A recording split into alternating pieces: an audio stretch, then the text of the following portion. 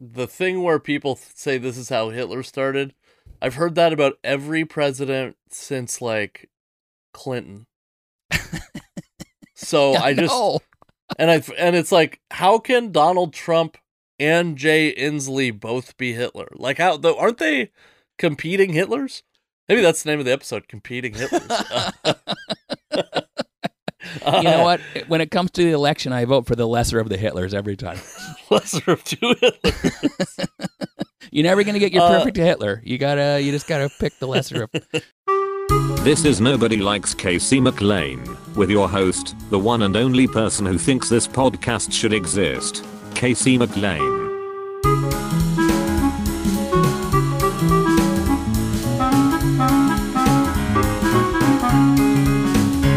Hello. It's the Nobody Likes Casey McLean podcast. This is Casey McLean. Today's guest is Gabriel Rutledge. Great friend of mine. He is the co-author, the headliner of the Northwest AF comedy tour. By the way, if you were planning on seeing us in Boise December 4th and 5th, we have postponed till March 26th and 27th. Idaho has some new restrictions. Also, like, the entire country is just spiking like crazy. We're approaching the holidays and all that stuff. So, Idaho has new restrictions, which is that was the nail in the coffin. But we had been in contact with the owner of the comedy club there for quite a while, and had been talking to each other a lot, and we decided to not risk it.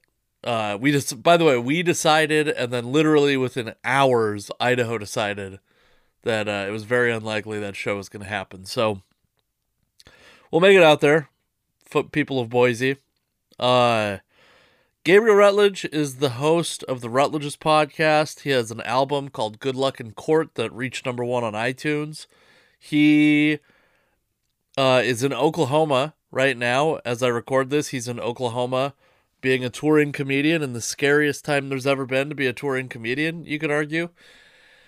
And I don't have a lot else to say. I have a lot to talk about, but I'm going to do it on the outro because I don't want to bore you too much. And some of the stuff that I want to talk about, we address in the episode. So please enjoy Gabriel Rutledge. Follow him on, by the way, what a poor pronunciation of his name. Please enjoy Gabriel Rutledge. Find him on Instagram, on Twitter, at Gabe Rutledge. Find him on Facebook. Go to GabeRutledge.com. Find me on Instagram, Facebook, Twitter, and now TikTok, and on YouTube at the Casey McLean. Please find me. The rare person that listens to this podcast but doesn't follow me on social media. Go find me on those platforms. Stand-up dates at the Casey McLean, or at thecaseyMcLean.com/calendar. I have a Patreon for this podcast. Go subscribe to that. All right, without further ado, the very funny and great friend of mine, Gabriel Rutledge.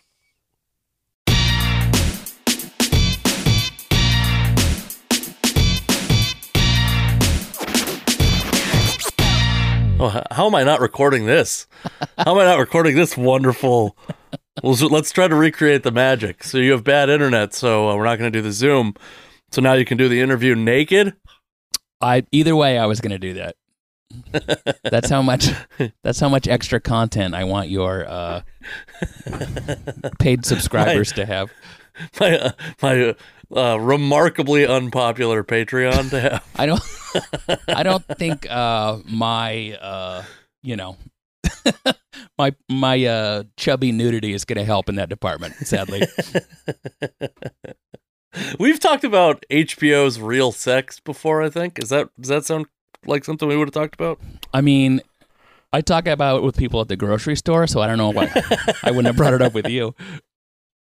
I remember when I was younger, when I'd stay in I'd do like a baseball tournament and they'd have HBO in like a motel, and we would play horribly the next day because we spent the whole night watching like Taxi Cab Confessionals. Oh my God, yes. Now, see, I'm older than most people, but yeah. So about the time you were doing that, like high school, I was a young adult, but I didn't have TV growing up. Oh, Got to sneeze. Oh, just a touch of the Oklahoma COVID. I'll be good. So that was like, first of all, I was watching a ton of TV because I didn't have it my whole life. Do you know what I mean? Mm-hmm. So I was like, I don't even think I've watched less TV than most people. I made up for the average. You know what I mean?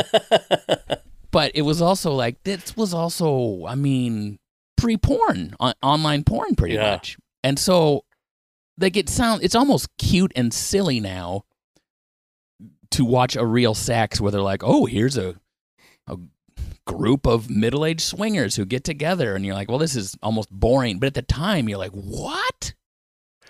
Yeah, it's funny. Like when you're younger, the memories, the things that stick with you, like that molded you sexually, are way more innocent.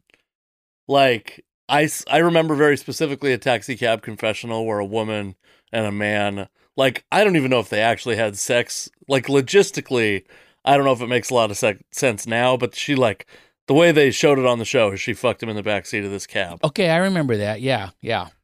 And that stuck with me as, like, a fantasy for, like, truly till I was, like, probably in my early 20s.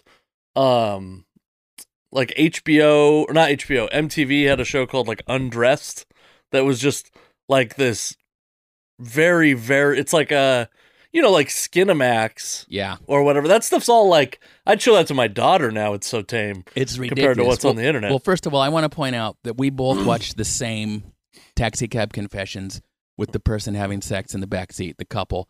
You decided to have that as a fantasy to have sex. I was like, I should be a taxi driver. That's how little I'm involved in my own sexual fantasies. I just want to be near them. I just want to drive the bang bus. You know what I mean? Yeah. It's funny because I had cable my whole life, basically. I actually just, within the last 12 months, finally got rid of cable. But my parents were, like, very strict about what we were allowed to watch, so I couldn't watch, like, MTV. So basically it was like not having cable. Yeah. Like any of that exposure to like sexual. At one point, I'm trying to think if this is maybe like a generational gap between you and I. Did you ever watch the show Doug? I'm aware of it, but I didn't really watch it. Okay, so on Doug, one day they called one of the characters called another character a butthead. Yeah. And that show got suspended from my what I was allowed to watch. I had to like almost like appeal it in court. I was like, Mom, it's not so bad. Can you sit down and watch an episode with me? I think that you'll see that my client has redeeming value to children. She must have really hated Beavis's friend. Oh, dude, Beavis and Butthead was the reason we couldn't watch MTV. Well, I remember, this is some real old man talk, but The Simpsons, when The Simpsons first came on, it was actually kind of controversial. Like, parents, especially, I don't know, conservative parents were like, oh, he's so disrespectful, and it's a bad example for the kids, and which is kind of funny now because it's just a silly cartoon. But yeah, you know what I was thinking about Cinemax, and when am I not?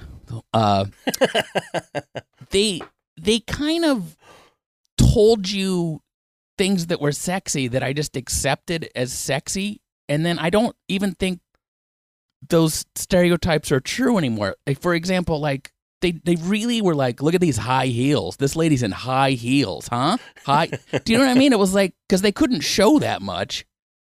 Yeah. It was just like, it never had occurred to me that high heels were even sexy, but they just kept ramming it down my, you know what I mean? I was just like, okay, they're sexy. I believe you. Like those stocking things. Do you know what I mean? Sort of like, something you'd see in a music video in the 90s. And I don't know if those, high heels are still sexy, I guess, but it is weird where some of that stuff looks very 80s and 90s now.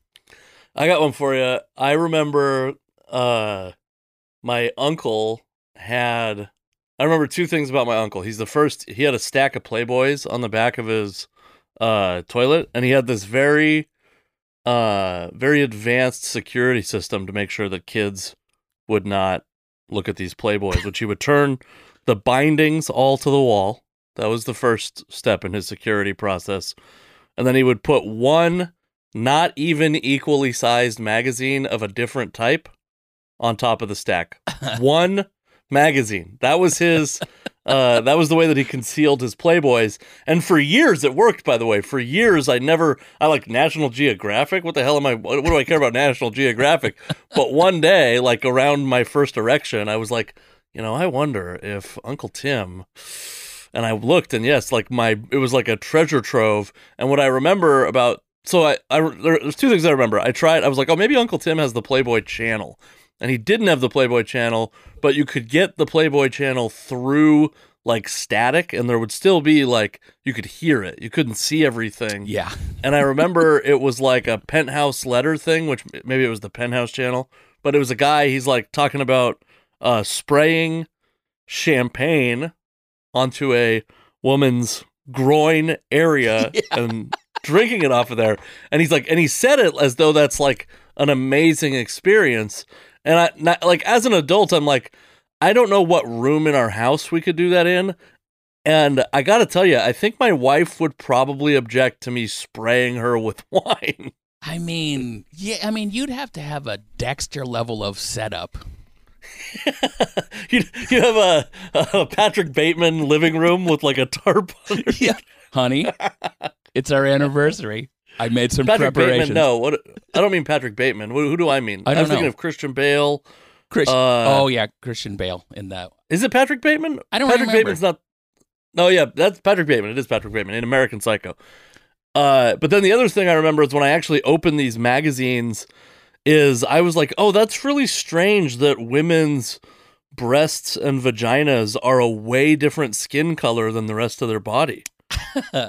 Because there were tan lines. I didn't know what tan lines were at the time, but it would be like a very, very tan woman and then someone who has the same skin tone as my legs around their breasts and vagina. But I think that was supposed to be hot because it was like an extra, like, this part doesn't see the sun. And we're like, oh shit, I shouldn't even be here. But I mean, this is stupid. Maybe I'm just old and nostalgic, but I feel like my first of all, I didn't see porn until I wanted to see porn. Oh, congratulations. And, well, no, that's not true. There was a junior high birthday party that got a little out of control. That's also not the first time you want to see it on a VHS tape with a bunch of other 13-year-old boys. Like, what are we doing here? Are we taking turns in the bathroom? What's the plan at this party? But it was kind of like when I saw like Playboys and stuff, I was like, it was exciting. I mean, it felt kind of wrong to me because I was a Christian kid, but it was exciting. But I think most people's porn that they're going to see for the first time now, since it's the internet, their first reaction is going to be horror. Do you know what I mean? Because it's going to be a couple years before you really want to see it, and you're just going to be like, oh dear God, you know what I mean? It's too much. And it's not tan lines anymore, Casey.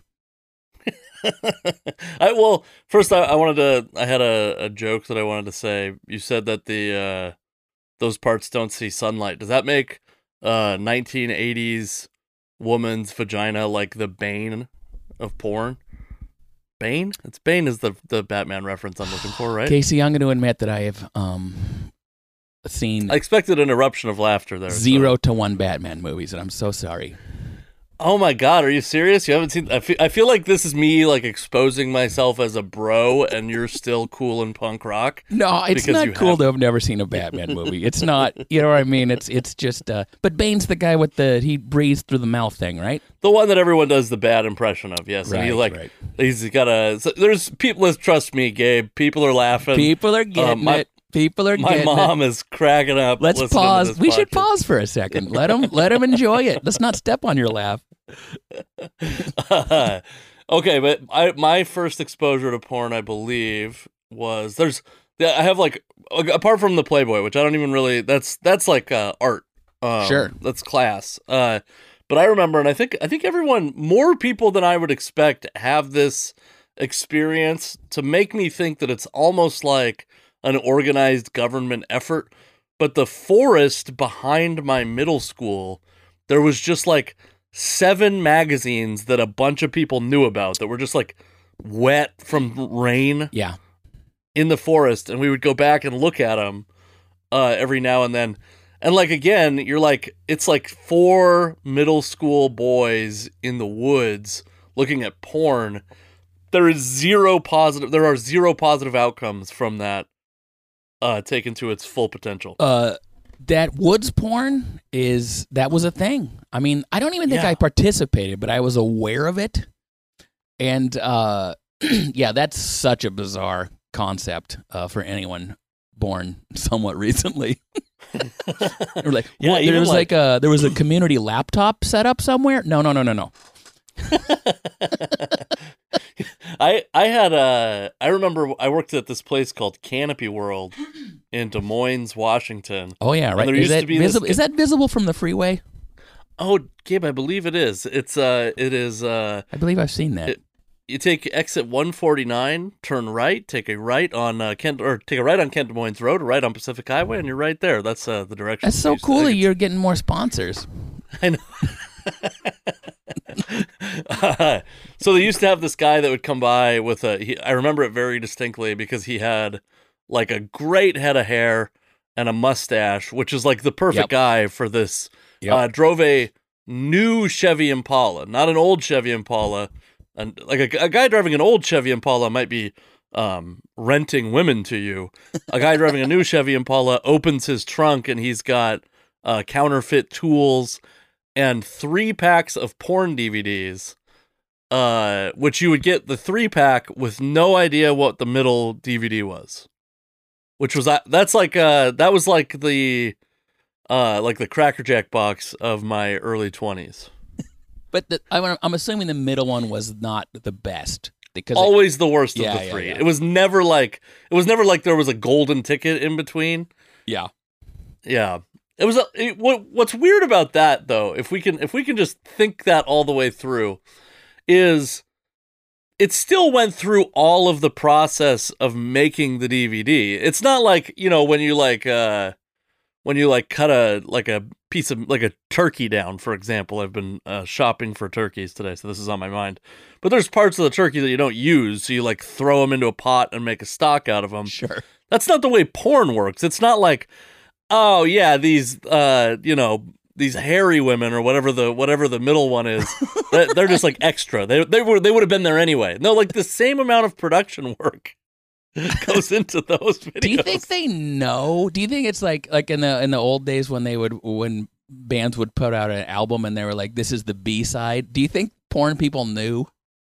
Where they're like, this is not the hit. This is middle of the stack. Do you know what I mean? This is filler.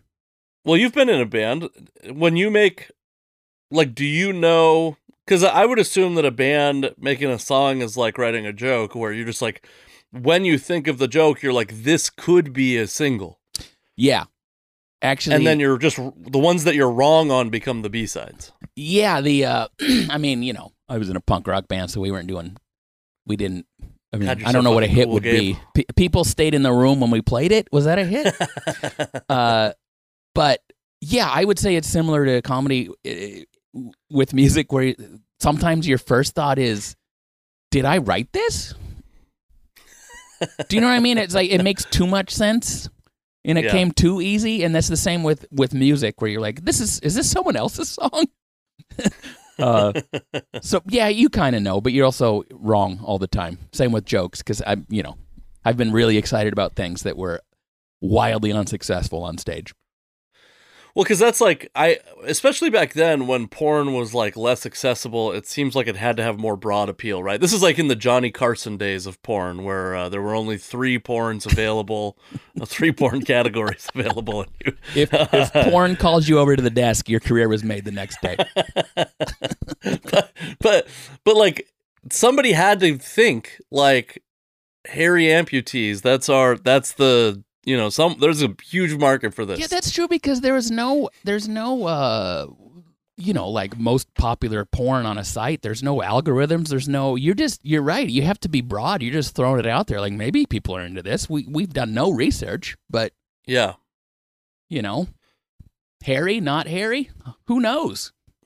Yeah, and now because everybody can find it, because it's just on the internet, now it's like, yeah, there's going to be enough people that if we make this hairy amputee video, enough people are going to be into that we'll make. But if it's, by the way, our amputees, I'm sorry, it was recently Veterans Day. I mean women, to be clear. That'll help. But yeah, I mean, it's just like now that you can be a little more niche because so many people have access to it. But back then, you got to print. You've recently made an album where we actually talked about like what would it cost to make like a vinyl? Yeah. Well, now there's like 75 companies on the internet, but back then you needed like a DVD production house to make, like, there's probably 200,000 of these middle DVDs. I'm sure. Just a warehouse full of, and then the people who work there, like, just probably, you know what I mean? Their first week, they were like, "This is crazy. I'm boxing up best finishes, boner jams," and then a month in, it's just like, it could be rice. You don't give a shit. You know what I mean? Dude, I remember this guy I went to. This is actually the last time I got punched in the head was by this guy in school, and it wasn't even like, by the way. I was actually trying to be nice, but my friend was being really mean to him. He was a prick. Like, from the time we were kids, I played on a soccer team with him, and he was a very bad soccer player, and I was a goalie. But and I wasn't good. But when you're a goalie, it's really easy to measure how badly you played. Like, when he's like a midfielder, like, how do you fucking know what a 7-year-old midfielder does well or badly? But a goalie, you're like, oh yeah, you gave up 2 goals, you suck. And he would like make fun of me at school because he had a horrible home life and his self-esteem was very low. As an adult, I can deduce that. But at one point, I remember in middle school, he's like, yeah, because he's single parent, his single mom, and he's like, yeah, my mom makes $800 a week, like bragging, which is like fine. Back then, that was 58 years ago. It feels like $800 a week wasn't like that wasn't like an embarrassing number. It's like, I guess, and when you're in 7th grade or whatever, you're like, holy shit, like I haven't had $800 my entire life. But then he pointed out that it was working at a dildo, I want to say dildo factory, but it was like a dildo warehouse. It was like a distribution center for sex, for like lovers package or something like that. But that was a bad admission for this is the early parts of what ended up leading to him punching me in the head is me and my friend finding out that his mom was packing dildos all day. Why would you give that ammo to anyone? I know. Big mistake. It is funny to think about, because, it could be any warehouse, but it's just funny to think about the things that had to be said to get business done. Like, do you know what I mean? Like, we just got a phone call and they got a whole shipment of 8 inchers and they're supposed to get 12 inchers. What the fuck's going on? Oh, the Fife location just called. They got the wrong color. Oh, it is the Fife location, too. That is where I grew up. I don't know if you knew that specifically or if that's just your reference for where there's warehouses all over. Yeah, that's about right. When I worked at a box factory, we always had like jokes about the product. Like, I worked with this guy from Tanzania, and we had a color that was on a printing press called 90 Black. And I'd be like, hey, his name was Jack. I was like, hey, Jack, can you start a bucket of 90 Black and down 2? And he's like, excuse me, 90 African American. And like, that's a funny inside box factory joke. I am sure there were an abundance of those kinds of jokes inside of a dildo warehouse. There would have to be. Yeah. It's the only way you could get through it. By the way, did not intend on talking about porn with you for 20 minutes, Gabe, but when you and I get going about porn, we can't stop. That's how it gets you. How are you doing? You're in on the first long road trip you've been on, I think, since March at least, right? Well, I have, let's see, a couple weeks ago I was supposed to be on a long road trip, and I did about half of it, and I was in Chicago, and then they shut down indoor dining bars. So comedy, obviously, too. That's how low comedy is on everyone's priority list, is they don't ever mention it specifically. We have to figure it out. So that one I got to come home early, or I had to come home early, depends how you look at it. And this one, I'm like halfway through a Oklahoma trip, like a 12-day trip.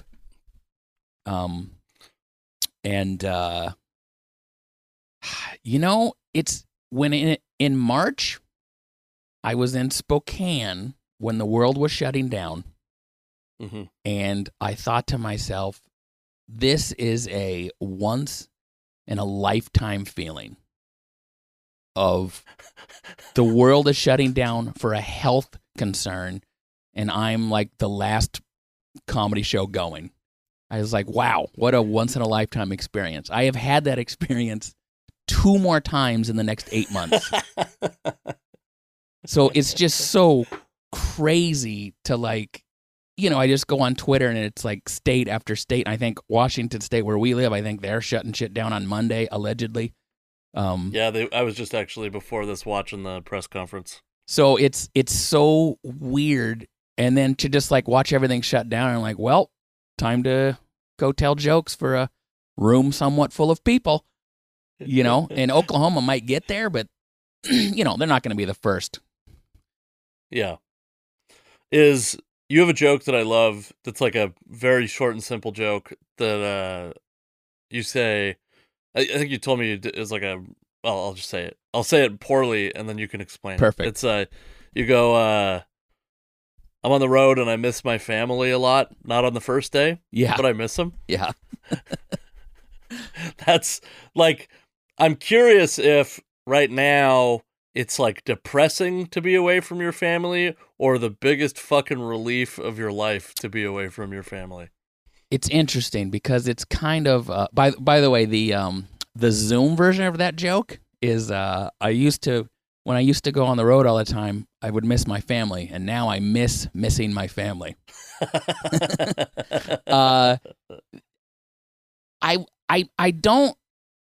I'm used to being gone and having a feeling of guilt because, I'm leaving my children more than I want to, or especially my wife, and she's got to deal with the 3 kids. It's weird because I don't have that right now because I just haven't been gone that much, But the other side of that is, it's just when the world is chaos, and this is chaos in a way none of us alive have experienced before, you do want to be close to your family. You're and so it feels like, okay, if I got a phone call right now that said, unfortunately, Oklahoma City shows aren't happening, my first reaction would be thank fucking God.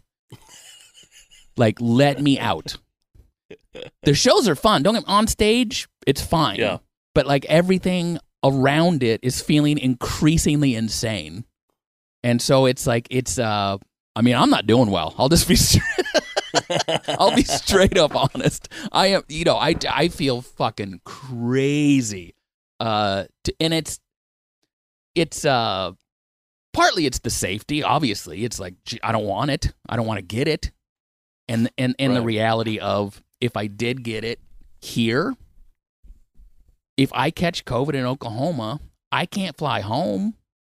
Right. I get a hotel for a couple of weeks and hope I get a mild, there's all these practical concerns as well as I don't want to die concerns. But it's not even that I feel so much less safe than I did the last trip I took. It's just, when the constant news of I think here in Oklahoma, they're oh, there's 2,000 positive cases a day. And, they're if you have a nursing degree from a different state, but you live in Oklahoma, they're like, congrats, you can be a nurse now because there's a shortage. It's, that's what the local news is. And then for the people who were going to my comedy show, those people saw the news and were like, who's at the loony bin this week? And I'm like, I'm starting to none of this makes sense. Like, my favorite part of that is they go, who's at the loony bin this week? Oh, never heard of him. Let's go anyway. That's what's insane. It's a couple people have heard of me, but mostly it's just like, yeah, we haven't been out in a little bit. So it really feels crazy. On stage it feels pretty normal, but then everything else is and even, I'm in a condo with 2 other people, which is like, well, that's a little less safe than a hotel would be, Mm-hmm. So it really does feel like I'm not the only one. There's other places open. There's quite a few places still going, but it seems like less every day. And it just goes from like, hey, this is my job. This is what I'm supposed to be doing. And then all of a sudden, a weekend to a 2-week Oklahoma trip, I'm like, this is fucking stupid. Yeah, well, I wonder, too, you and I live in Washington where comedy has been shut down all but 1 month, and that 1 month was on a rocky, logical interpretation of the restrictions. So since March. And so I wonder if, like, you're a comic in Oklahoma going on the road maybe doesn't feel as crazy as being a comic from Washington and going on the road. I do believe that to be true. I do think, because even talking, like the host this week is from Arkansas, and we're just having conversations, because I'm with Mike Mazzalotti, he's the middle act, and he lives in L.A., and we're just having like, what's it been like conversations, and he's like, the same. Mm-hmm. Nothing, they barely closed in this area of the country, and then they reopened with some restrictions, but it's just not that much different. And California and Washington were like, well, our life couldn't be more different. I think Mike did an open mic at a Holocaust museum outside. You know what I mean? And like, shit's off the rails right now. Wow. I recently took my first COVID test. Have you ever taken a COVID test? I did 2. I've done 2. How, did you take them like after you came home from the road? Yeah, I didn't have any symptoms or anything. I just kind of wanted to know. Yeah.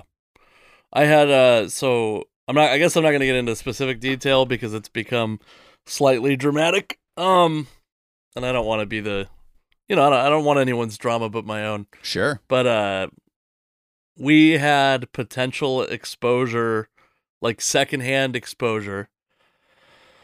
And so our daughter's out of daycare, and we took the tests. By the way, they're not nearly as bad as I expected based on all the whining that I heard about them. I think in the very beginning, I think they've stuck it in your brain, but now it's just up your nose a little bit. It's not that bad. Oh, okay, so maybe they've changed. I believe they did, yeah. Okay, because like I was expecting something, like to literally tickle, to have a different personality when they got done with it. And it was, it wasn't so bad. And then they said like we would get results within 5 to 7 days, and we got them 2 days later. And one thing that it does is it makes me like a little more confident in getting them, period. So like, I guess so you and I was thinking about this because you and I are like approaching would have been approached. By the way, this I guess are we okay to announce that the Boise date is delayed? Yeah, or postponed? I mean, it's every date you mention that you're doing comedy. 1, you have to say if depending on restrictions, and 2, you have to say if the place is still open. Yeah. Okay. It's on their website has changed, so I don't feel bad at all. No, it changed. So we were supposed to do December 4th and 5th in Boise, and I was thinking about how the entire plan was like it wouldn't be so bad. My daughter would be in daycare, and now, like that's well, like we're not sure what the situation's gonna be. Yeah. It's like I've never been less sure than right this second. Also, I was like, well, what if I what if I do have it? Which I don't. We got negative test results, but like, what if we do? What if I do have it? Like, what? I gotta go get another. I don't know. There's so many things that I just had never thought about because I was also thinking about how little. This is like a real testament to how little social life I have. Is I started thinking about anybody that I had seen at all in like the time between when I could have been exposed and literally I texted two people. One was my mom, and another person was annoyed that I was like, our contact was so inconsequential that they were annoyed that I was notifying them that I had been potentially talking to you on Messenger is the third most meaningful interaction I have with someone that doesn't live with me. Yeah. That part of this sucks too, because it really is like an STD thing. Mm-hmm. Of like, it's not all your partners. Well, that too, but like, it's like, who have I been around? Who did I, and that part of the whole thing sucks too. But it's also like, I don't know. There are some wild inconsistencies in what is allowed and not allowed. In Washington State, where a comedy club turned into a restaurant temporarily, they're allowed to like host trivia. Right. They're allowed to do karaoke or whatever. And it's like, I don't know how, that's really not different than stand-up comedy. So that, I get that part of it from the business owner's perspective. I understand how crazy it is, but it's also like sometimes you'll hear clubs are like, well, we're super safe, everything's 6 feet apart, blah, blah, blah. And it's like, yeah, but like 6 feet is not, it's just a thing we made up. It's not a magical amount of distance that no one will ever get sick. You know what I mean? It's like, so depending on my mood of the day, I always feel bad for any small business owner right now, because I can't even imagine how stressful it is and how fucked you are. But at the same time, it's like, well, how come we can't be open? And it's like, well, because it's a raging pandemic that's wildly out of control. And you have a business where people go into a room and take their masks off and drink and eat and laugh, and that's probably not the best thing to do right now. So I feel both sides of it, but at the same time, it's like, if you're a person who is saying it's not that big a deal, if you're still one of those people, you have to admit it's a way bigger deal now than it was in March. Yeah. Well, I think that's an interesting thing about, it's funny, I was gonna shoehorn some data that I had analyzed into this conversation. Oh, I'd love it. I'd love some data. Nothing is more exciting on an audio medium than talking about graphs. So in North Dakota is the state that is being fucked the hardest right now. Right. In August, they were like a lower third state in terms of like per capita infections and per capita deaths and stuff like that. And then Sturgis happened in South Dakota. And South Dakota and North Dakota are now the two states with the highest cases per 1,000 people or million people, whatever denominator you want to use. The most cases per capita, and it's like not even close. Like the third worst state is a full standard deviation below South Dakota, and the North Dakota is like almost a full standard deviation above them. So like I saw this thing from a guy that I follow on Twitter. The people I follow on Twitter are probably slightly nerdier than the people that you follow on Twitter. Like there's a level of autism on my the people that I follow that I really like, but it's certainly present. Your Twitter's on the spectrum. My Twitter's on the spectrum. Yes. So this guy was like, he lived in Arizona. Now, and Arizona became a hotspot, but at one point he goes, yeah, it might seem crazy to you that there's these restrictions because if you live in Arizona, where I live, it's like 1 in every 500 people has tested positive. And if you live in New York, 1 out of every 500 people have died. Yeah. And so, yes, it feels different here than there. You could reasonably assume, or you could, like, a reasonable person could come to the conclusion that the restrictions are overblown here in Arizona because, you know, it's rural and there's not a lot of, like, it's not like people are flying in and out of, I mean, Arizona, there's, I think, an international airport, but I don't think there's one in North Dakota. No. And so, like, I did this, another thing that I did was, states that voted for Trump versus states that voted for Biden, and the average cases per, and it's like 30% more cases per 1,000 people in Trump states than Biden states. Damn. And the deaths are, so like those states, by the way, are like growing faster also. So like that gap is continuing to widen, and then the deaths early on were like there was a lot of like nursing home deaths, and there were we didn't know, like we had no therapeutics for it, and we even like we were putting people on ventilators, and it turns out that maybe was like actually counterproductive. Right. Now we're a lot better at treating it and dealing with it and slowing the spread, and even with that, Trump state deaths per 1,000 people have caught up to Biden states, which were like New York, New Jersey, Washington. I counted Wisconsin towards them, which is a state that's been hit pretty hard. Like the hottest spots early on were all like Trump wouldn't shut the fuck up about that. How they were all run by liberal governors, and now like his own rhetoric is fucking his own base. I know. It's, I saw of course it's Twitter, so you don't know exactly what's real, but someone I follow retweeted a thread of it was either a nurse or a doctor. They're treating people for COVID and the patient is telling the doctor, I don't have COVID. It's got to be something else because COVID is a hoax. I saw that today, actually. And I just,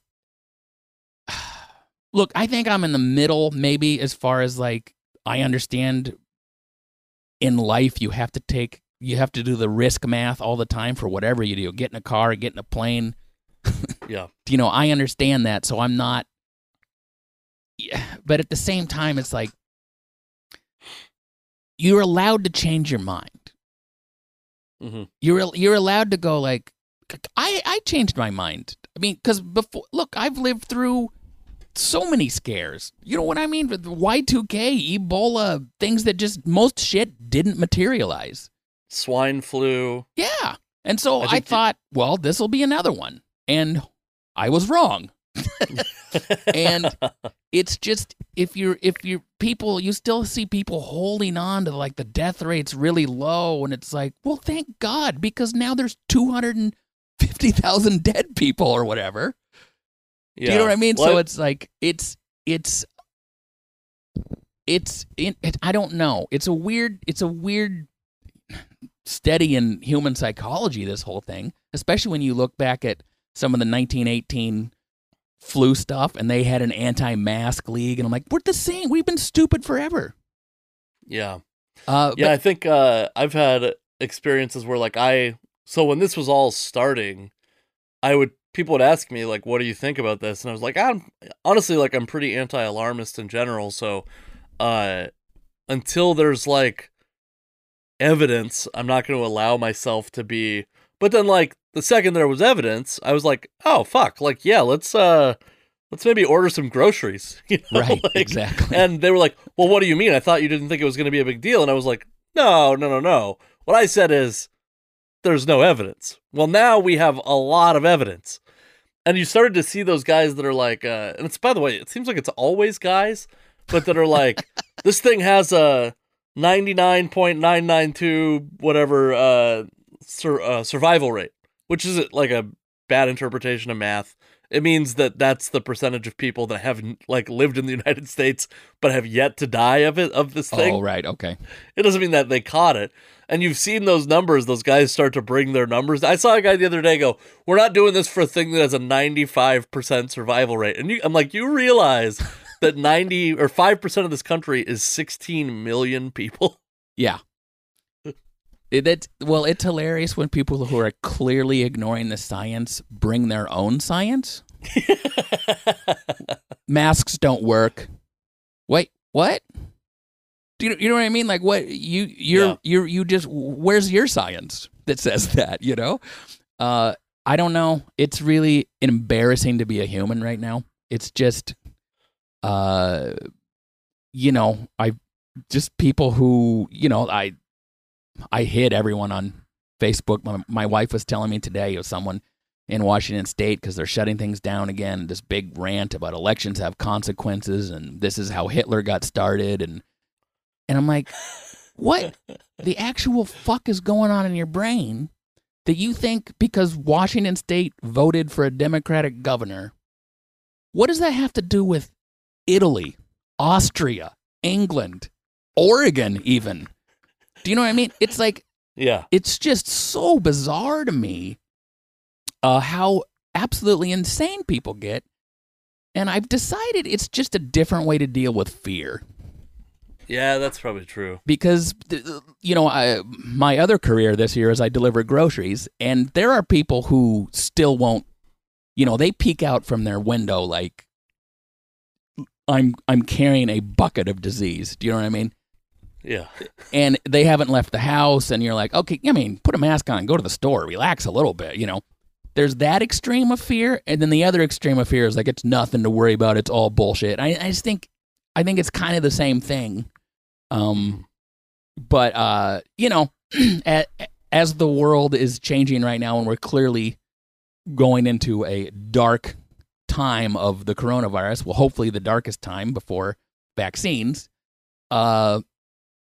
I'm like, I don't want to be a hero. Do you know what I mean? I don't want to be the guy out here who's like, I don't want to be the last person doing stand-up comedy, and I'm not. But it's like, my opinion on that differs on the day because, from the beginning, people are like, especially famous comedians have been like really hard on anyone doing comedy. And that bothered me. But at the same time, I'm like, it just feels like time to pack up my shit and go home. Yeah. There's a couple of things there. First off, I think the thing where people say this is how Hitler started, I've heard that about every president since like Clinton. So I just and it's like, how can Donald Trump and Jay Inslee both be Hitler? Like, how aren't they competing Hitlers? Maybe that's the name of the episode, Competing Hitlers. You know what? When it comes to the election, I vote for the lesser of the Hitlers every time. Lesser of two Hitlers. You're never gonna get your perfect Hitler. You just gotta pick the lesser of. Pinch your nose, and then also the you've heard of Godwin's law, right? Which is like any argument once Hitler gets brought up, that signals the end of the argument. Yeah. We're just like living in Godwin's law now. That is, yes, it's exactly true. And also the idea that, like, how Hitler got started? He was really concerned with the health of his people. That was the beginning. Like, what are we even talking about? Like, if you want to make look, I understand government control is not great, and I don't think we're going to get it all back. Yeah. I understand that concept, but at the same time, it's like, it just doesn't make sense about, there's so many laws for our own protection already. You know what I mean? It's whatever, seatbelt laws, DUI laws. You know what I mean? It's like, so it's just. I get that it sucks, and I get that you don't like it, and I get you, if you own a business right now, you are panicking. I understand that, but at the same time, it's like, this is not about if you're in a red or a blue state, because red states are shutting shit down now too. Yeah, and making mask mandates and all that stuff. Yeah. The other thing about the comedians that is annoying to me is my entire comedy career has been in the era of time where comedians are constantly legislating other comedians. Yeah. And to me, first off, like, I saw a guy on Twitter, you know who Chris DiStefano is? Yes. He posted like a quote tweet of this guy that was, it was Chris DiStefano and Giannis Pappas have like a sketch out right now, and the guy quote tweeted them and said, I was cast as hipster number 1 in the sketch for Chris DiStefano's Comedy Central special a couple years ago, and he's one of the these two are two of the dumbest motherfuckers I've ever met. Okay. And so we've reached a point in this like scolding other comics thing where hiring you to do work is oppression.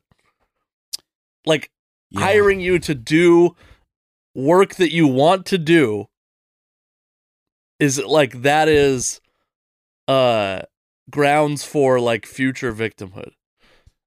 I've kind of reached the point. I guess I'll just say this so that you don't have to, and you can just plausibly deny that you agree with me. But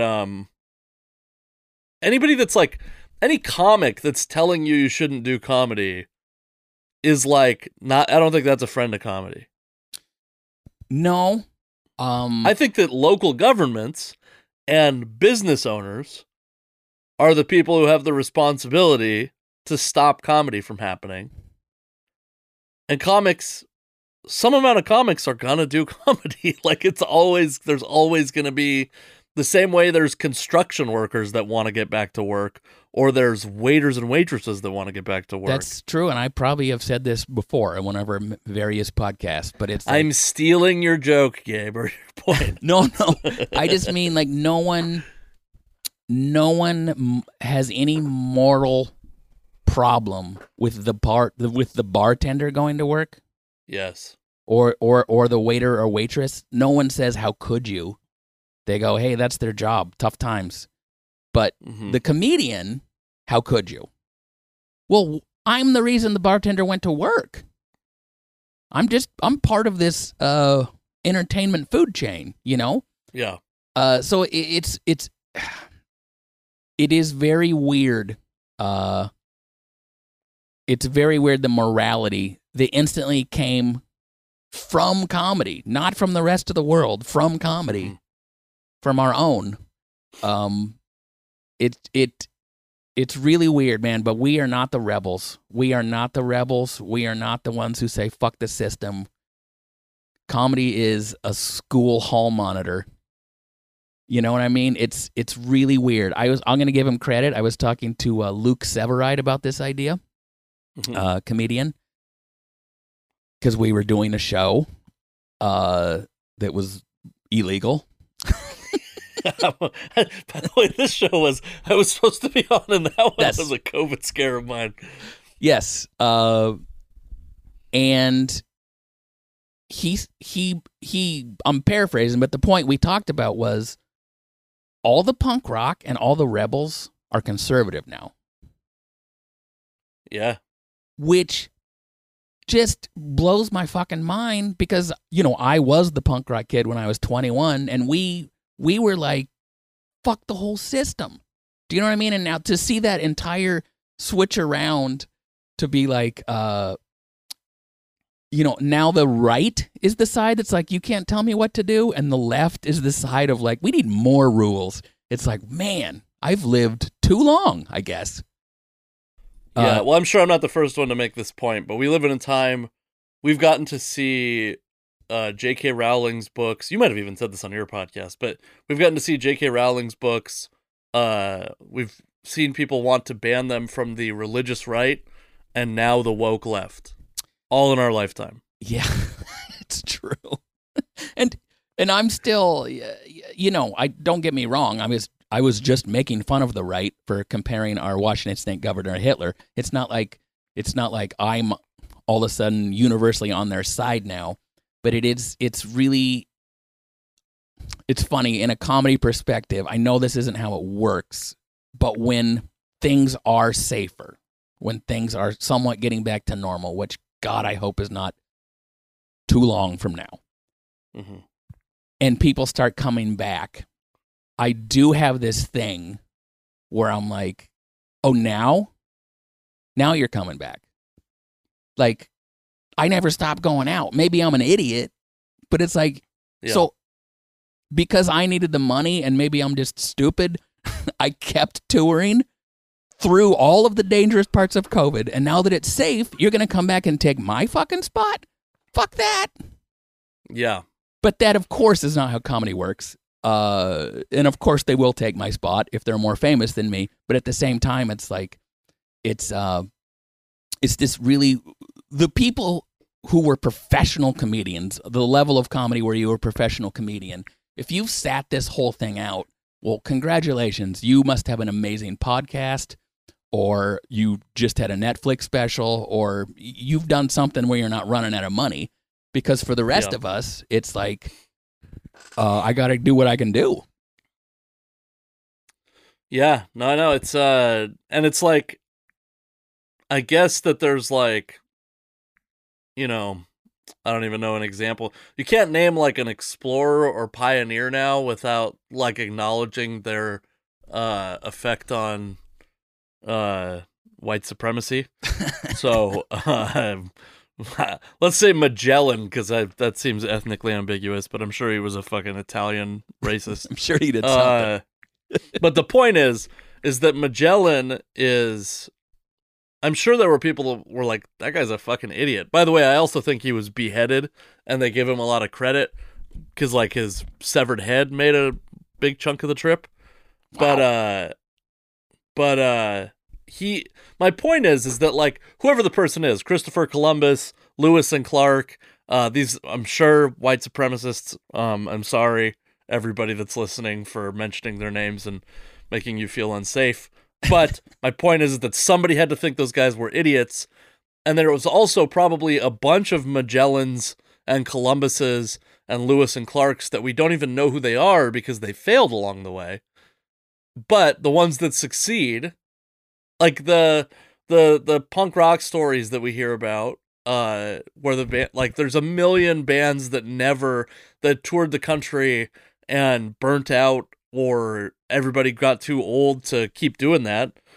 And we have this like romantic version of it that's whoever, like the fucking Misfits or something like that. Right. But there's 100 bands that were maybe not as talented, but like as driven, and it just never happened. And we love those bands too. So you're like, maybe you're the guy that gets to tell the romantic story at the end of this, or maybe you're just the guy that's like, yeah, I just kept working through the whole fucking pandemic because I love comedy so much and I needed to feed my family. Yeah. And the reality of that is the story I'm hoping to tell. But that story takes a drastic turn if I get COVID. Yeah. I mean, now it becomes a movie, right? Like, or you get if the last 5 or 6 years are any indication, maybe you get a Netflix special on that alone. Yeah, you have to get bad symptoms. Right. Well, if I get it, I'm going to pretend, no matter what. Yeah, I don't. That's the crazy thing about all of this is all of us have our line of, like, some people think I'm insane for touring at all, and I see people who are touring post pictures with audience members where no one has a mask on, and that's my line. Yeah. Where I'm like, you're insane. Do you know what I mean? I had this thought because I'm a big fan of Mark Normand, and he's like probably Good Norman. I had this thought. It's stupid because he's like touring as much as he's ever toured. I think maybe more than anybody else in the country outside of Chris Frangiola is fucking everywhere. Also, Mark Norman and Chris Frangiola are leading the. Anyway, I was like, oh, how lucky is he to not have any family that he cares about close to him? And then I was like, oh, that's like a fucked up. When I think that, obviously you walk through the actual feelings of that and you're like, oh yeah, he's a miserable person, which also probably contributes to the amount of jokes he's able to write with no feeling attached to the horrible shit he's saying. And I love him, by the way. He's one of the best comics in the country. But yeah, man, I mean, it's like I exclusively feel envy when I see people out touring. Well, it really has showed that, it's, I don't know, I'm not going to say comedy is a mental illness, but a lot of people maybe people with mental illness have gotten into comedy. I don't know what you want to say. I'm not saying a sad clown thing, but I just mean like I guess my excuse for some of the stuff I'm doing is like, I need the money. I had a nice chunk of money from the government, but we blew through that.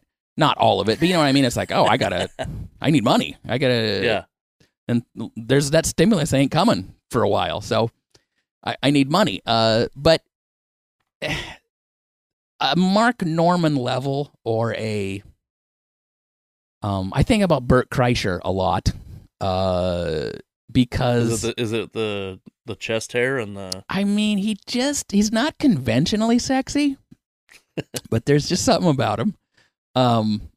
He's like, I mean, he makes me think I should take my shirt off. Another great joke of yours, by the way.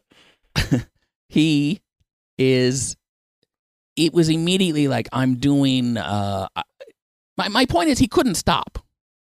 He couldn't stop. He's like, I'm doing drive-ins. I'm doing socially distant things in clubs. I'm doing and he's a multimillionaire. Mm-hmm. I'm assuming he just couldn't not be at this point. And so it's like, it is a weird thing where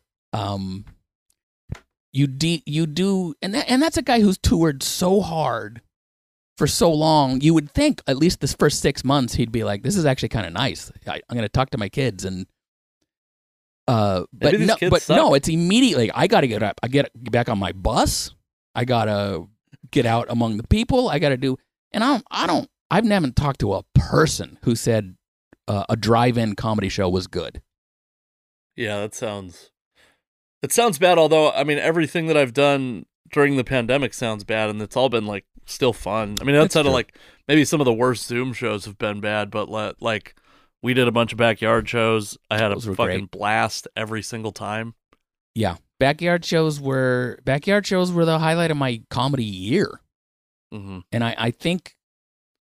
Well, the numbers were like much better in the summer, but it was also like people were like really excited that we were there, and it was kind of a new experience. And for the touring, it's a shitty version of what the experience used to be. Sure. You know, when I was doing backyards, it wasn't like, oh man, last year my backyard shows were way bigger. I had, you know what I mean? There's nothing to compare it to.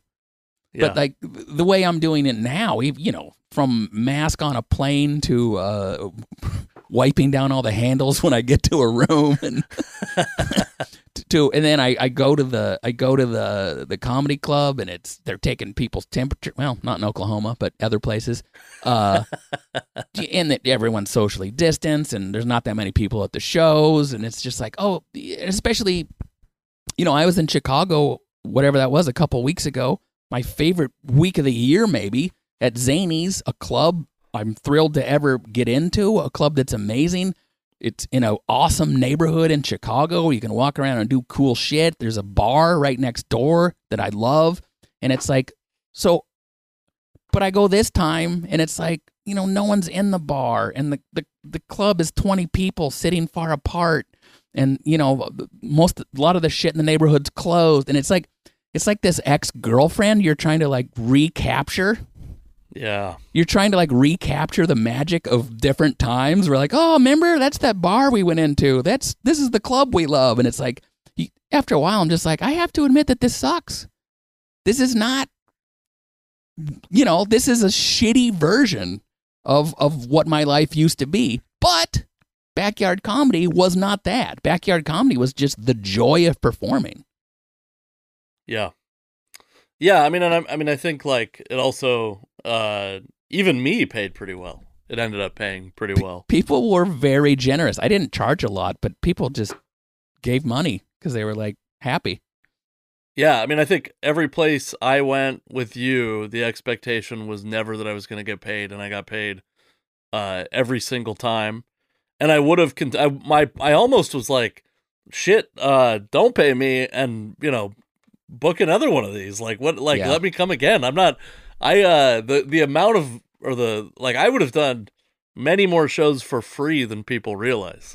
You know what I mean? Like personally, I know. Like it's different. First off, like the product you're offering is different than me not doing comedy for 6 months and jumping into someone's backyard and doing 25 or 30 minutes or whatever. But yeah, man, I just like it's so. I mean, we're on goddamn Zoom. I'm actually like now that we canceled Boise, I'm like I gotta like try to do some Zoom shows because that was the Boise thing was the only thing I had left in 2020. I think, yeah, I really do think it's kind of going to be back to Zoom, but no one wants to do Zoom anymore. Yeah, I know. It's the problem. I know. I've spent more time like as though it's March again, and I was like, oh, eventually somebody's going to figure out the platform that's better than Zoom for live performance, right. And I don't think it's happened yet. Like because either you can have like basically nobody in the audience, which seems miserable, or it's Zoom where like everybody's mic has the same priority and somebody's laughing can shit on your punchline. Yeah. And it sounds horrible and everybody's on like a poorly linked Bluetooth AirPods setup and sound shitty and there's no it's but I want to ask you this before because I'm gonna let you go in just a minute. Okay. Because I want to watch the Seahawks game and you have Italian or no, I guess he's Hispanic. He's a little Italian, I think. A little Italian, a little Hispanic. Mike Mazzalotti to tend to. Which tell him hi, by the way. I like Mike. We're gonna go to the center of the universe today, which is a circle in Tulsa, in between buildings, where for some reason if you talk, the echo instantly comes back into your own ear. Oh, weird.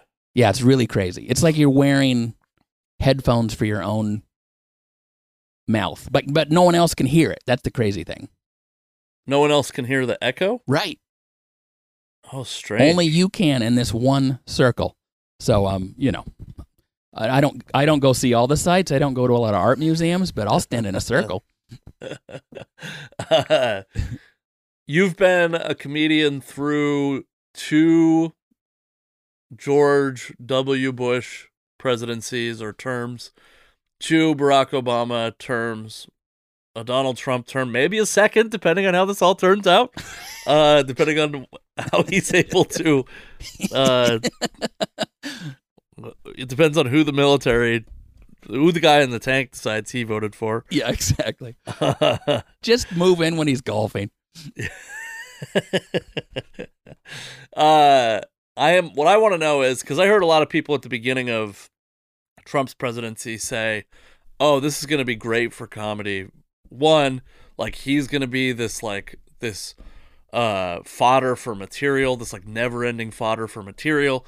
And people are going to be less sensitive. And I think both those things were not true. Like I haven't heard a good Trump joke in fucking years. The only thing, there is a guy, a former Seattle comic that lives in LA now named Austin Nasso, who does a really good Trump impression.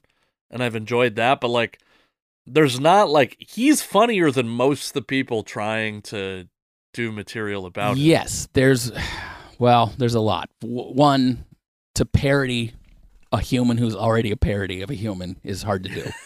Yes.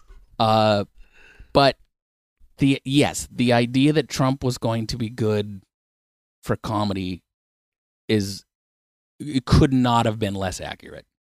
For what we do as far as like an audience, it's really just it's divided people more. Mm-hmm. It's never been easy, but the idea that it was a comedian's job to make fun of no matter who was the president used to be a thing that is just not true anymore. Yeah. It's made, both sides are snowflakes about jokes, and so it's, I don't know if this is going to make it, I don't know if Biden will make it better, but I do know, the night, I guess the night after, when Biden was like going to win, mm-hmm. Did you happen to see the Colbert thing? No, I didn't. So, I say this as a left of center person, but like, pretty much Stephen Colbert and Seth Meyers, maybe even Jimmy Kimmel, not so much Jimmy Fallon, but like every single night it's Trump. Every single night. And Stephen Colbert was talking about how Trump was being an idiot and like not conceding and blah, blah, blah. And he just started crying. Oh my God. He was just crying about sadness for the country. And look, I do think it was sad for the country. I do think it is sad for the country, the way Trump is acting. I don't need my late night talk show host to be crying about that. I mean, after 9/11 or something, sure. After Letterman had heart surgery, sure. Shed a couple tears, have a poignant moment. But like, what the fuck? This is supposed to be a comedy show, man. Yeah, I mean, I think like Kimmel's from Vegas, and after the Vegas shooting, he cried, and like, I'll give him a pass on that. I'm not a person against emotions. I'm just saying, on either side, when the most important thing in your comedy is to make a point, you're done. Mm-hmm. You're done. Well, that's kind of what I'm hoping is, because I will say, like, I have actually, in this case, not out of fear of retribution from comedians, because I actually think that's the thing I'm most afraid of. I have been most afraid of, but I actually think like Biden is such an uninspiring candidate that I have been like, I actually felt kind of liberated because Katie Herzog said that she's a single issue voter this election, and it's to get Donald Trump out of office. Yeah. And I was like, oh, fuck, that makes me feel so much better about voting for this guy who I think is fucking, like, mediocre at best as a candidate, and who is, like, now, finally, once he actually steps foot into office, I'm like, I can finally make a joke about this guy, but I didn't want to, like, I didn't want to be one of the people contributing to, and I also, by the way, thought it was going to be very close. And so what is like, yes, my tweet isn't going to be the thing that my joke isn't going to change the outcome of the election. But if enough people point out his flaws, like I'm telling you, like I was biased and I'd prefer my comedy to be unbiased, right? Like I'd like to be able to be not Republican or Democrat. I'd like to be the guy sitting like a level above that, making fun of both when they deserve it. Yeah, absolutely. Or really what I actually do is to not address politics at all, but what's happened is everything has become so politicized that what I think is like a fairly innocent joke becomes like misogyny or white supremacy, where I'm like, I'm the butt of this joke. Don't you get that? Yeah.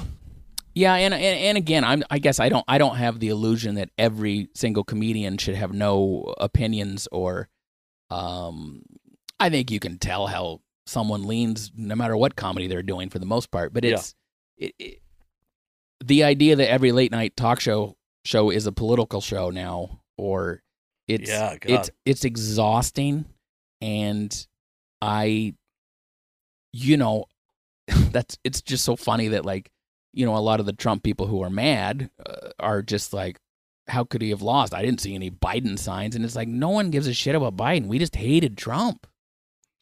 Yeah. Do you know what I mean? It was an anti-Trump vote. No one who's fired up about Joe Biden. But what I want, even besides, it's like not even an issue thing or a policy thing. It's like, can we take a breath? Can we get some boring, terrible government instead of a internet troll doing it? Yeah, I think, and I'm at a point where I'm like, I want to be like, because people I know who were calling Biden a Republican are now like, they love Biden now. And I'm like, can we at least acknowledge that the laptop thing's a little fucking weird? Like, can we at least like, now that it's the election's over, go like, it's a little weird that his son was like selling his influence, right? We can agree on that. Like, right. The government is our employee. So whether we agree with them more than we don't, like, we can go like, this is a little fucking shady. Sure. Yeah, absolutely. Absolutely. We can do that. And I guess I just want the government to go back to like civilly and secretly behind closed doors fucking us over. Yeah. Instead of so out loud. So on Twitter. Yeah, exactly. On Twitter. Exactly. And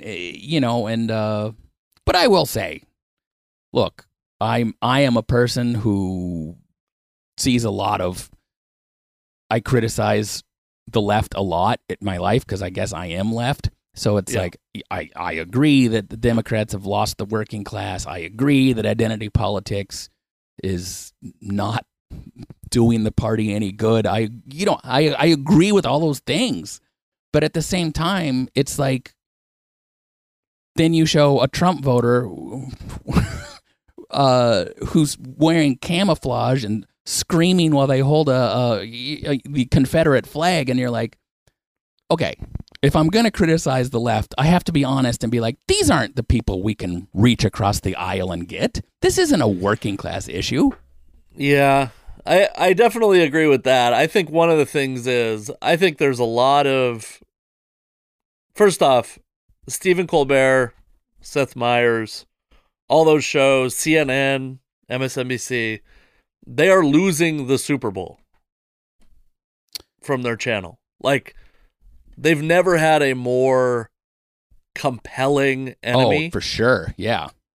Than Donald Trump, including like, people have like, my dad's girlfriend is like a very nice woman, but she's like, name me one good thing Donald Trump has done. And I'm like, well, I don't know if it's a good thing that he's done, but there's 45,000 fewer dead Iraqi civilians than in Obama's last 4 years.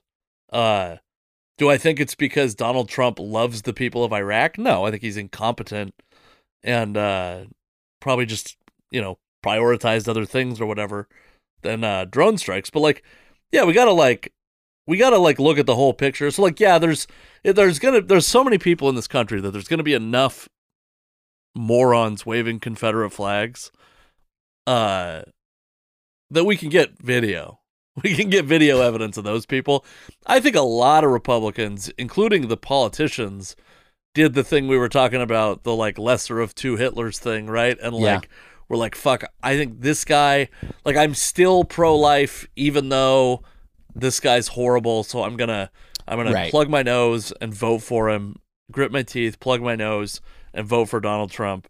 I think there's a lot more people like that than there are even like the I mean, I'm sure there's like some people who really don't hate Donald Trump, but I think a lot of people on the right are also ready to get back to not having that be the thing that represents them. Yeah, I would think so. And again, I don't even know what percentage of people that I would call the extreme Trump voter there is, but I'm not. Yes, I think racism plays a. I think Donald Trump is racist. I have no problem saying that. But I think that has played a part. But the narrative that, well, how many Trump votes did he get? Like, there's 71 million racists in this country. Right. Racist to the level that they're voting for. I'm not talking about some sort of internalized thing you don't even know about. I mean, like an outwardly, I'm voting for this guy for racist reasons. I don't think it's 71 million people. Right. God, I hope not. Well, it would be like, to me, it would be like if they were like, if they showed, like the Antifa guy that shot the whatever far right guy in Portland, and they were like, yeah, these are the people we reach across the aisle to. Well, like, no, obviously there's like, it's called nut picking, right? It's like obviously like the nuttiest version of anything.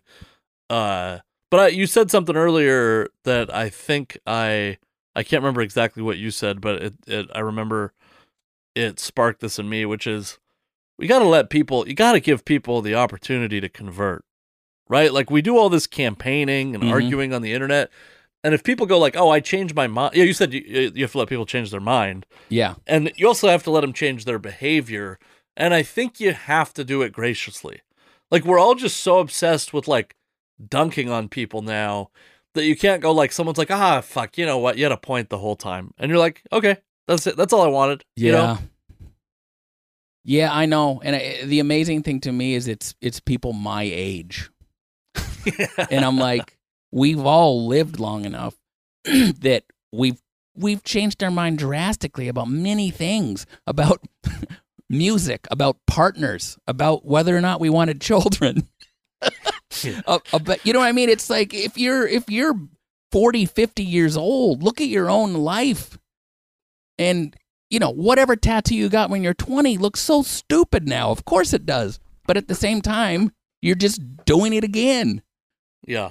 About not necessarily about your tattoo, but I just mean to lock into an idea. It's also embarrassing, by the way, that we've spent these 4 years debating the efficacy of identity politics and calling this guy Hitler, and he's more popular with Jewish people and minorities than he was before we started all this whining. You know what I mean? I know. It's like, and then I said this on my last podcast, but it's so insulting to be like, well, if you're one of these black people that's voting for Trump, we're protecting you and you're just too stupid to know what's good for you. Like, that's more racist to me than much of what, like, Donald Trump is sort of like the dog whistle racism. Like, he's blowing that dog whistle. I understand that. Yeah. But the thing where you're like, if your opinion differs from me, it has to be because you're too stupid. There's no other explanation. Is so condescending. And then when it's like, we go, you have to listen to minorities. Like, you can't ignore minorities. And we're like, okay, well, these 35% of Mexicans are saying they prefer Donald Trump. And they're like, well, they're fucking idiots. But the other 65%, like, that's the smart ones. Those are the smart ones. I know. There's nothing whiter and liberaler than deciding that you know best for a people that is not you. Yeah. All right. Well, I think I'm gonna go watch the Seahawks game on that note. Must be nice. I don't have cable here. I gotta watch. You don't even have cable in the condo? No, I got it. There's TVs, but they're like for Hulu and Netflix and all that. There's no live TV. So. Oh man. I'm gonna go. All right. I'm gonna go whisper in a circle in Tulsa.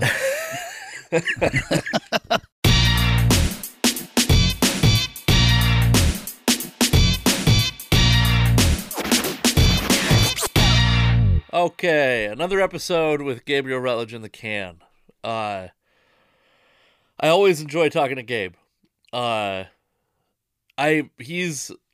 have stopped writing down when I've interviewed him, I don't write down anything, which I think is a testament to just how fun he is to talk to, because especially when I'm talking to somebody that I haven't talked to before, I'll have like a list of topics. Kevin Dombrowski, or Katie Herzog.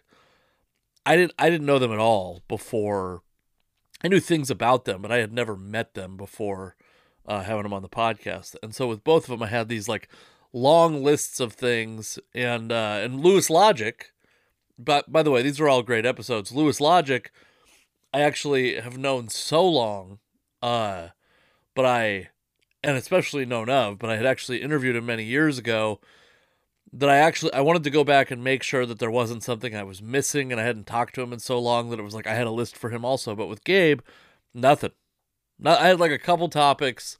I wanted to talk a little bit about the election, and I wanted to talk about getting a COVID test.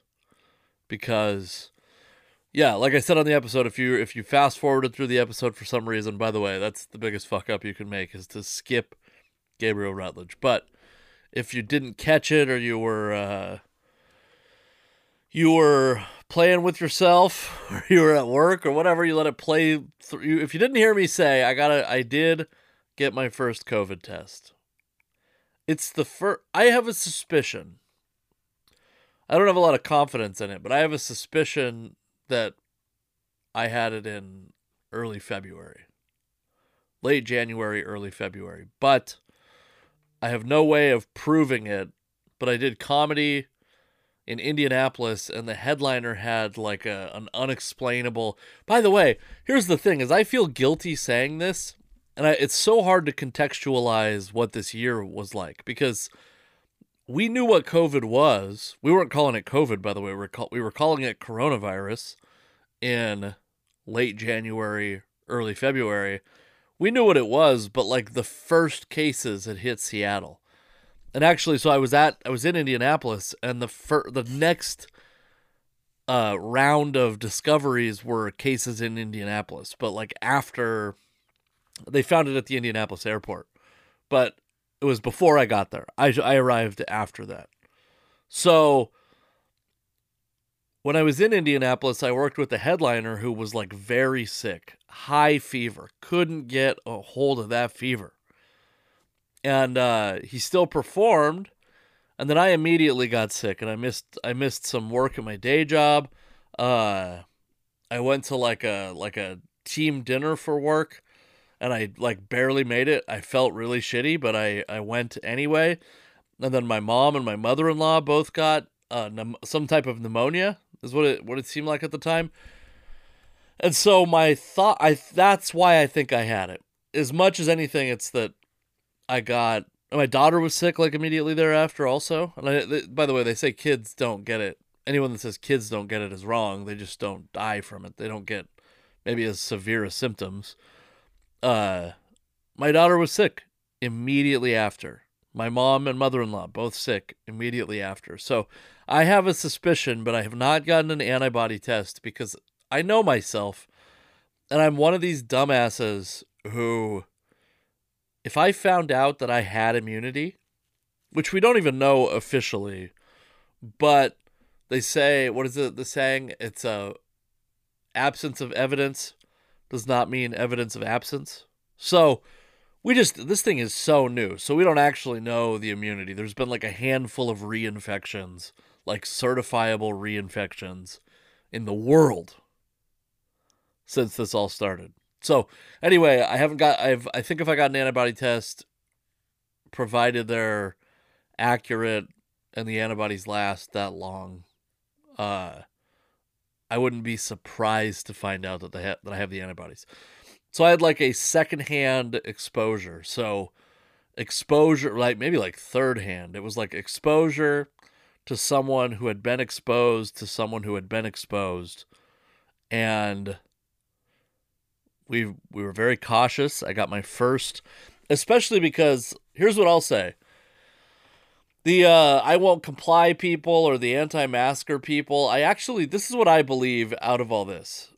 And this has kind of been my belief since about 3 months in. When I went 3 months without seeing family it's like very sad. When my daughter was very young, my mom came to our porch. My daughter's still very young. We haven't been in this that long, but early on in the pandemic, my mom came to our house, and like it was like she was visiting a prisoner. My daughter and my mom talked to each other through my mom got to see my daughter through we have a plexiglass storm door at our house. It was very sad. It was a very sad situation. So we've been extremely careful, including like when I've done backyard comedy shows or comedy shows, period. It's not as though I quarantine every time, but I rarely leave the house after. I make a conscious point of not leaving the house after, and I also make a point of delaying the next time I see my mom or other family members so that I don't get them sick. And my belief is that the reward for that, for us being careful and for our parents being careful, is that though we aren't officially living together, they become our de facto, like, quarantine pod, right? These are people that we trust are behaving in a way that we all find safe. And so I do think if you're acting reckless, you got to skip your family's Thanksgiving. I understand that. I also understand people. I'm like, I get the people who are like, "Fuck that! I am not." I've seen these signs that are these nerds like, "I will not comply." Okay, dude, it's not. I mean, it's a fucking pandemic. You haven't been complying this whole time. You're not sacrificing.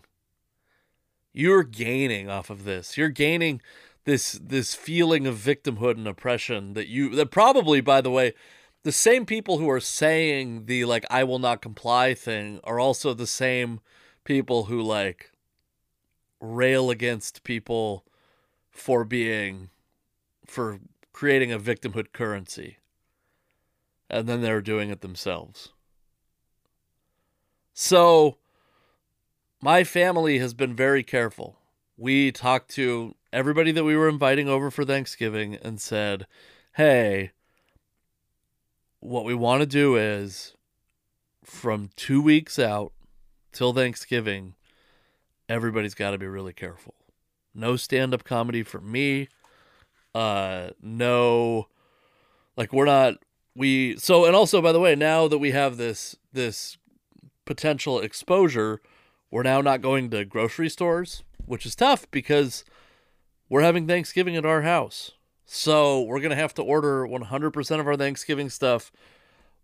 The day that we would feel comfortable breaking this quarantine, even with a negative test, because I believe that is the protocol. Is at minimum, it's like 7 days and a negative test, but I think that 14 days. So we have a negative test under our belt. If we're symptom-free after 14 days, then that would give us like 2 days to shop for Thanksgiving. And I don't know if you've seen the news, but these situations where they start to restrict people's behavior do not lead to the best shopping situations. In fact, I've already seen in Washington State, they're closing like indoor dining and they're trying to restrict social gatherings. And I've already seen pictures of empty toilet paper shelves. We once again are in the fortunate situation that we have the last time toilet paper stock rose, we had just purchased a new Costco case of toilet paper. And so we never had to like fight for toilet paper. We did put it on like an Instacart shopping list a couple times, or like I tried to order it off of Costco's website. Just one though. which is, and not really much earlier than we would have ordered it anyway. But this time around, we're also in good shape. I think we're sitting on like a case plus 6 rolls or something like that. In fact, one of the things I'm going to do when I'm done recording this podcast is go verify all of our supplies. We're back in it, folks. We're back in it. It sounds like the vaccine is promising. I have some hope that 2021 can kind of return to some level of normalcy. I have thought about this, though. If you're an anti-masker, this isn't going to resonate with you, but it's going to be a little bit of a shock to go from wearing a mask and being judgmental of other people not wearing masks to just not wearing masks. I can feel my trauma response to this already happening.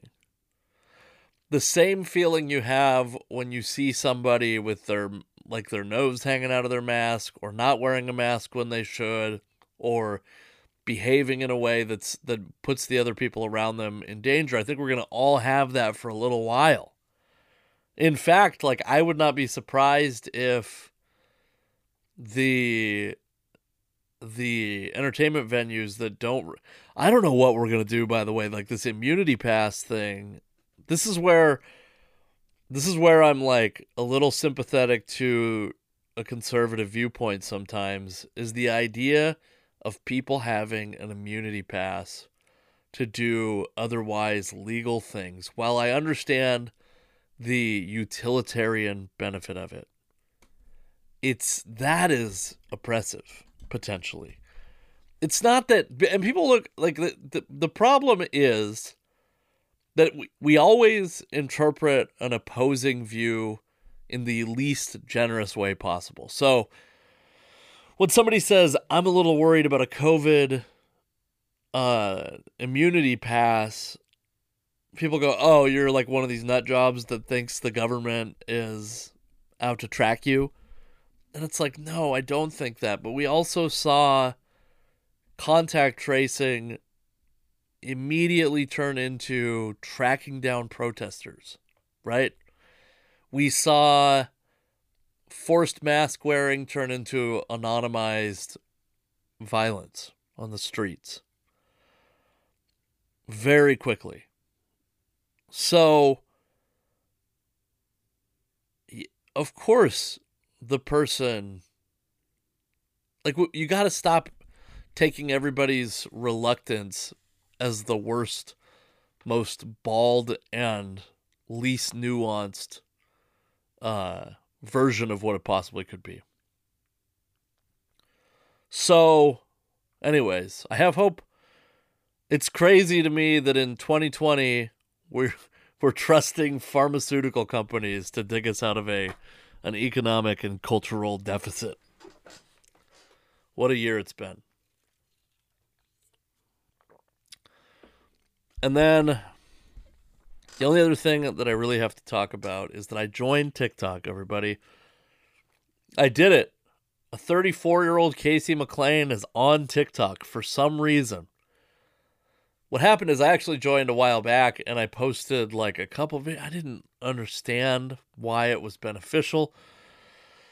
I'm still skeptical, by the way, but I'm on TikTok, and then the worst thing that could happen happened, which is, I remember several years ago, my mom went to the casino for the first time, and I told her, I was like, the worst thing that can happen to you at the casino is for you to win. And she's like, what do you mean? Isn't that the best thing? And I was like, yes, it's the best thing, except for it.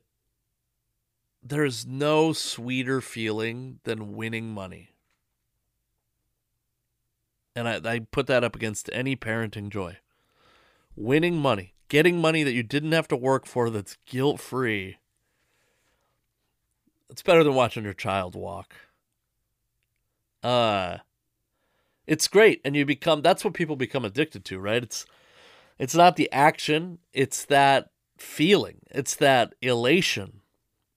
It's the It's the feeling of getting something that you don't even think you deserve. And how the fuck, what did I even get? Oh, TikTok. Jesus Christ. This is how you know. By the way, when you can't remember the topic you're talking about, that's a good sign you're too old for TikTok.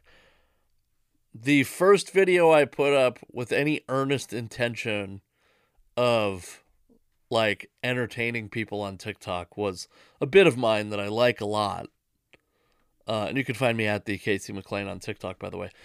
But I put it up, it gets like a limited traction, and I was like, I fucking hate this platform. I don't think I'm going to keep putting stuff up here. And then I checked back like 6 hours later, 12 hours later, something like that. And it had 3,000 views and 90 likes, and it had been shared 15 times. And that's the winning on your first hand of blackjack or hitting a jackpot on a slot machine your first time out that fools you into believing it will happen again, because I posted another joke and it is full of punchlines and it is not getting nearly...